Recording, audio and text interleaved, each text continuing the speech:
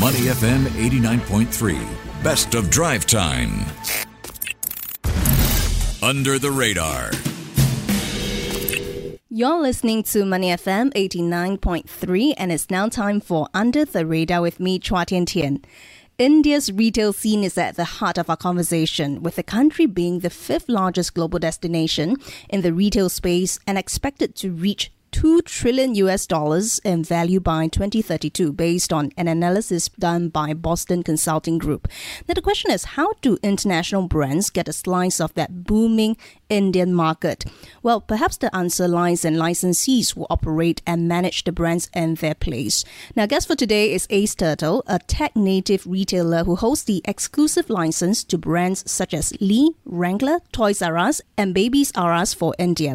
Now, what is unique about the firm is that it adopts a vertical retail model where it controls the entire supply chain of brands, from design to manufacturing and distribution, both online and offline. So this has helped it to respond to customer needs more efficiently and effectively. And we want to find out whether that's the company's secret sauce to being able to sink its roots in the Indian retail scene. So for more, let's speak to Irvin Lim, Chief Strategy Officer at Ace Turtle. Irvin, welcome to the show. Hi, Tian Tian. Thanks for having me. Great to have you on, and thanks for joining us all the way from India as well. And Irvin, we've briefly talked about this in the introduction, but do tell us more about Ace Turtle, your business model and value proposition, also your presence within India as well. Yeah, happy to share more. So fundamentally, and it was a great preamble, but fundamentally we are in the business of branded retail. So we bring international brands into India via exclusive licensing model that's long-term. And what we do is we hold the full stack capabilities of doing design, manufacturing, sourcing, and subsequently distribution, both online and offline. And what makes this particularly unique is that every step of the way, it's all integrated by tech. Data flows from end to end, which allows us to be a lot more responsive, both to the distribution channels and also when we see customer preferences evolving. This data point and information is fed all the way back to the designers, which then influences the sourcing and the manufacturing, which allows us to stay very nimble and deliver the most up-to-date and relevant sort of content or retail pieces to the market effectively. And Irvin, we were chatting earlier, you did mention that in the early days of the company, you guys work on a SaaS model, and now you guys technically are the licensees for the entire brand. How does it work? What was the change? Yeah, so we used to purely just run the tech part. We used to help international brands or large brands in India to digitize their operations using our technology stack. And one of the things that we ran into, or rather we discovered, was that there's a lot of mindset shift that's needed all the way from the top to the actual users. So while the tech was there, no one was really using it that effectively. And because our founders, Barry and Nitin and Barry, they both come with very deep retail experience, we decided, hey, this is something that we can do it ourselves. So we make that pivot into doing what we call a captive brand model. So now with Lee, Wrangler, Toys R Us, Baby R Us, and Dockers, we sign long-term exclusives. And we use that technology stack that we used to develop for others and build it in-house. So basically, you started out by helping retailers manage their data from, I'm guessing, manufacturing, distribution, and that whole stack. And eventually, if they're not using it, might as well I use it myself, right? I think the degree of changing mindset in a space that has been around for the past 180 years, or actually even way before that, right? But in traditional retail, it's been around for so long that changing mindsets is very, very difficult. So we decided that it's a lot, we can demonstrate, we can show the industry how it's done, and we can show them that, hey, if you do this, is something that allows you to respond to the changing preferences a lot quicker. On that note, Irvin, take us through the retail landscape in India, because I do understand that the retail scene is highly fragmented in India. We have independent kiranas or mom and pop shops being the go-to place for the man in the street. And according to a Forbes article, and I'm quoting here, it says this presents a unique opportunity for second-wave retailers, those emphasizing multi-channel strategies where physical stores take a lower priority. Do you agree with this assessment, and is that why you're focused in India? I would say this kind of challenges of kiranas and mom and pop shops exists everywhere in emerging economies, right? And fundamentally what this means is what you're trying to solve for is distribution.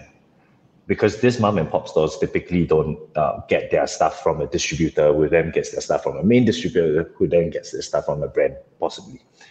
And the way that we are solving it is essentially we're going straight to the consumer. So we don't do any distributor model. We are direct to consumer essentially across all the channels. So we do our own retail store, we do our own department stores and online marketplaces, online web shop. Those are our channels. So we go straight to the consumers, which allows us to get that sort of instant visibility and customer feedback rather than going through different tiers of distributors, which also in turn leads to more inventory tied in. So by going straight to the consumer, I fully own my inventory. I fully know what is selling, what's not selling, what to push, what to manufacture more, what to double down on, and what to pull back on. And this allows me to be a lot more flexible from an inventory holding perspective. So the turns on my inventory is a lot more efficient. So working capital is reduced, need for working capital is reduced, and overall allows me to be a lot more efficient organization. On multi-channel strategies, we definitely agree that physical retail stores aren't the way that they used to be. You need to tie it with a brand narrative, both online and offline. So that's our approach. And I think our data point shows that. So we're doing about 50% retail online and 50% retail offline.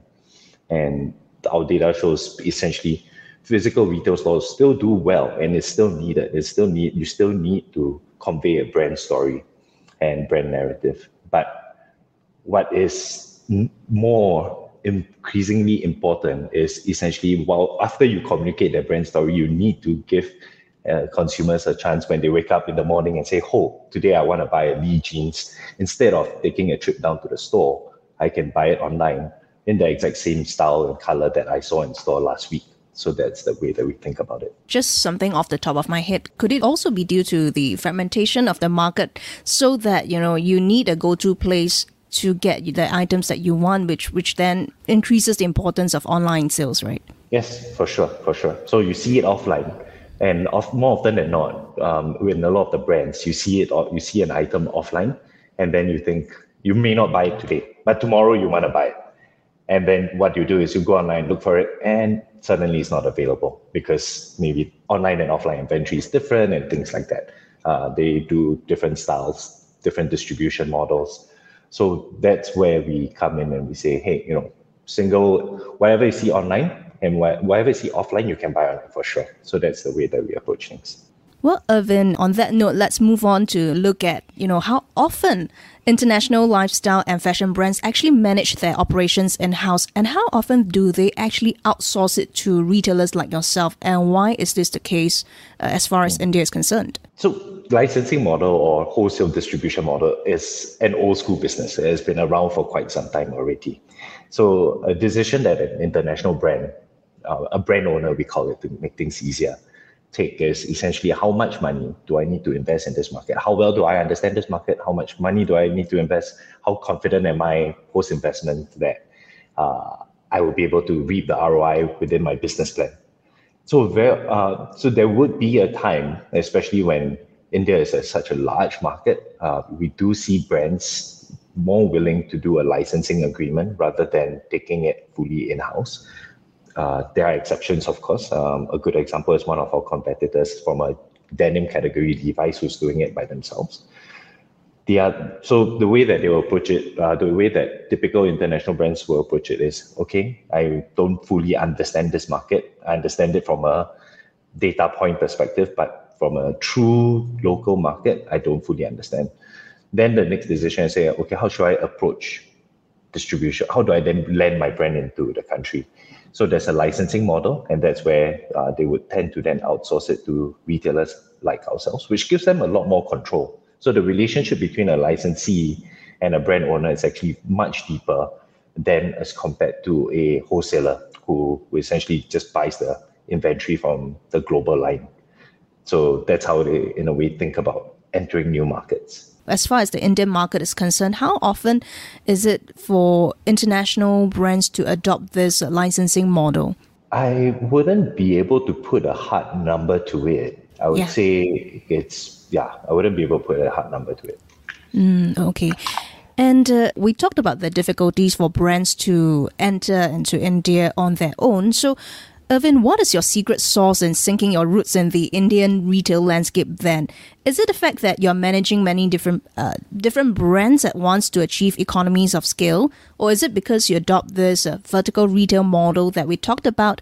Or is it because you have a full stack data ranging from, design, manufacturing, and distribution? Our technology is definitely our differentiation. The ability to do 50% online and 50% offline is no mean feat. And the ability to reach out to our customers when they see an item offline and when they want to buy online is not easy. So that I would say our technology stack is our secret sauce for sure. The second thing that's also our secret sauce is after you build that technology, the way the data flows from end consumer all the way back and informs our design process. This is crucial because it allows us to keep our products fresh. We constantly innovate on our designs and bring what is relevant to the market in a more efficient manner. The way you think about it is we see jeans, for example. Jeans as a bottoms category, what was hot 2 years ago was the skinny category, the skinny fit type. And increasingly that became less popular. And if you continue to manufacture that skinny fit, you will not be able to sell as much. But it became more desirable, became the slim fits and regular cuts. So the way that the market evolves and the need to constantly have a pulse on that is our secret sauce because we know what consumers are buying. We're not relying on a third party to give us those data.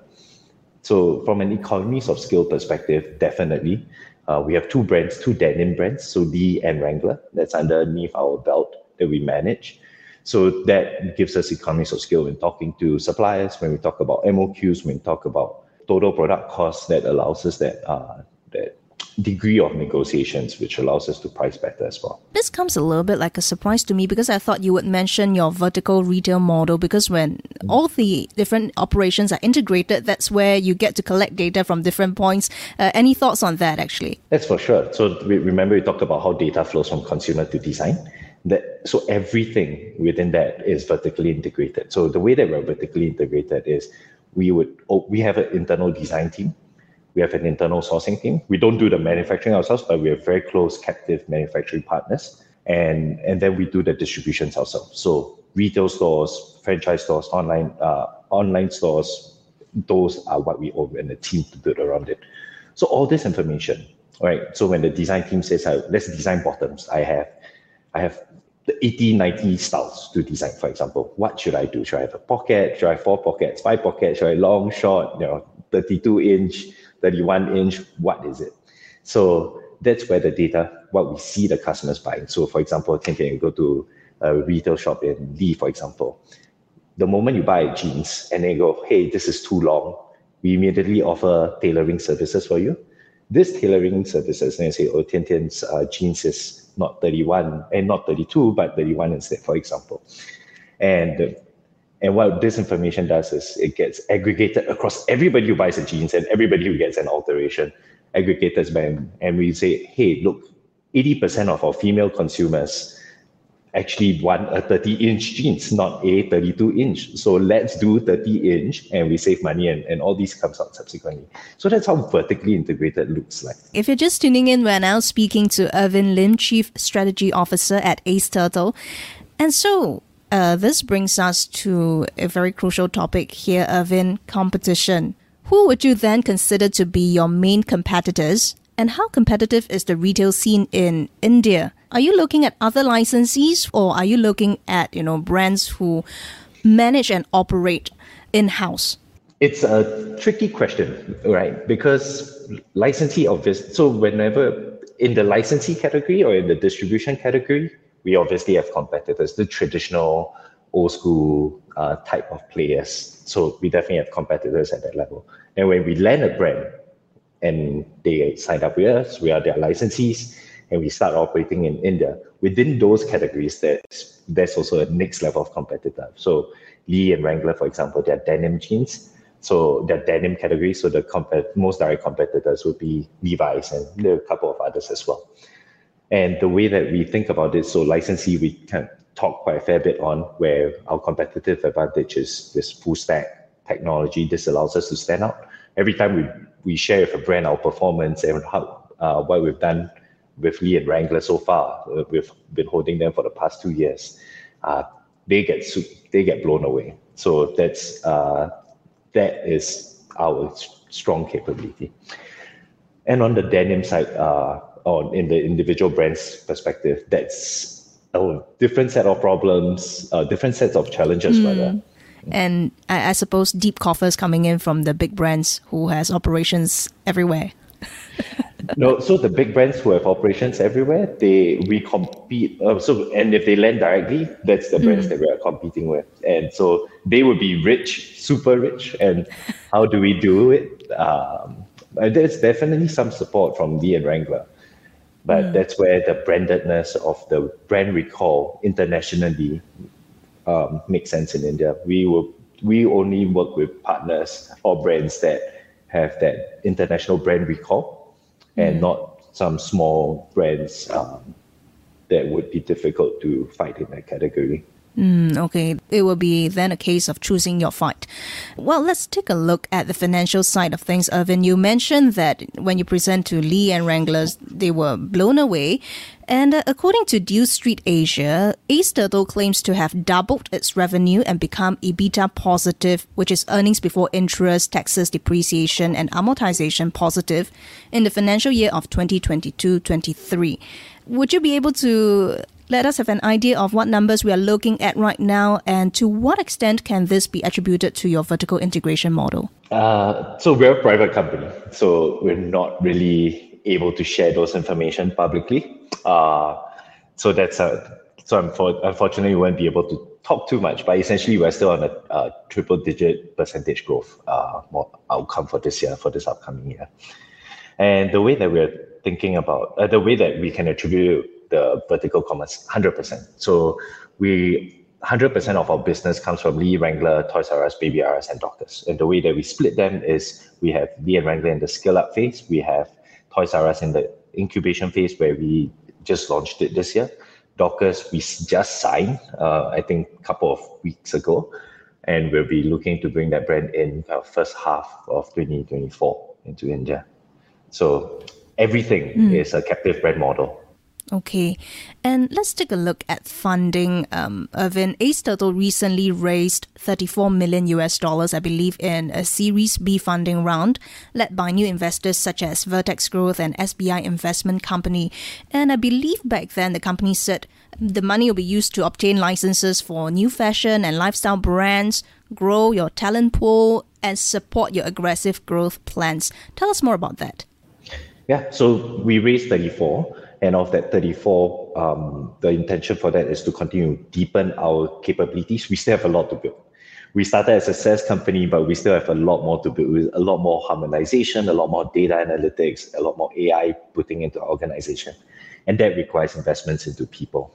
So a lot of our focus is building up the team. And as we bring in more brands, we need a bigger team. We have shared services team that scales a little bit. We have direct support teams, business teams that would scale sort of with the number as the size of the brand grows.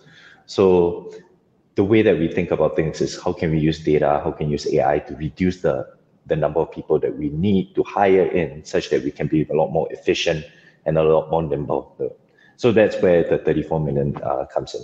Of course, with Dockers coming in, it also requires initial investments as well. With Toys R Us and Baby R Us in the initial incubation stage, requires investments. With Lee and Wrangler in the scale-up phase, it requires more investment in marketing, more brand awareness campaigns. So that's how I'll sort of break down of the 34 proceeds. And finally, before we let you go, Irvin, you've mentioned Dockers quite a number of times. What can we look out for as far as Dockers is concerned in the second half of the year, or any other plans for your brands? For Dockers or for other brands? I'll leave it to you to decide. So Dockers is very exciting, right? Dockers, internationally renowned brand. You and I, coming out from Singapore, we both know of Dockers.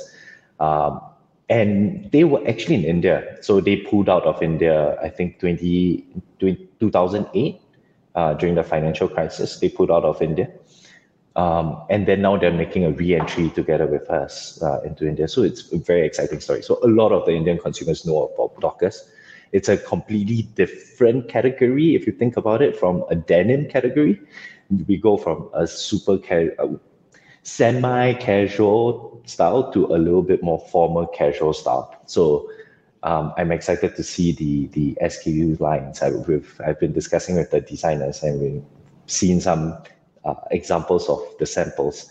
And I'm very excited to bring Dockers into India for Indian consumers. And we think this will be a huge hit with the Indian consumers.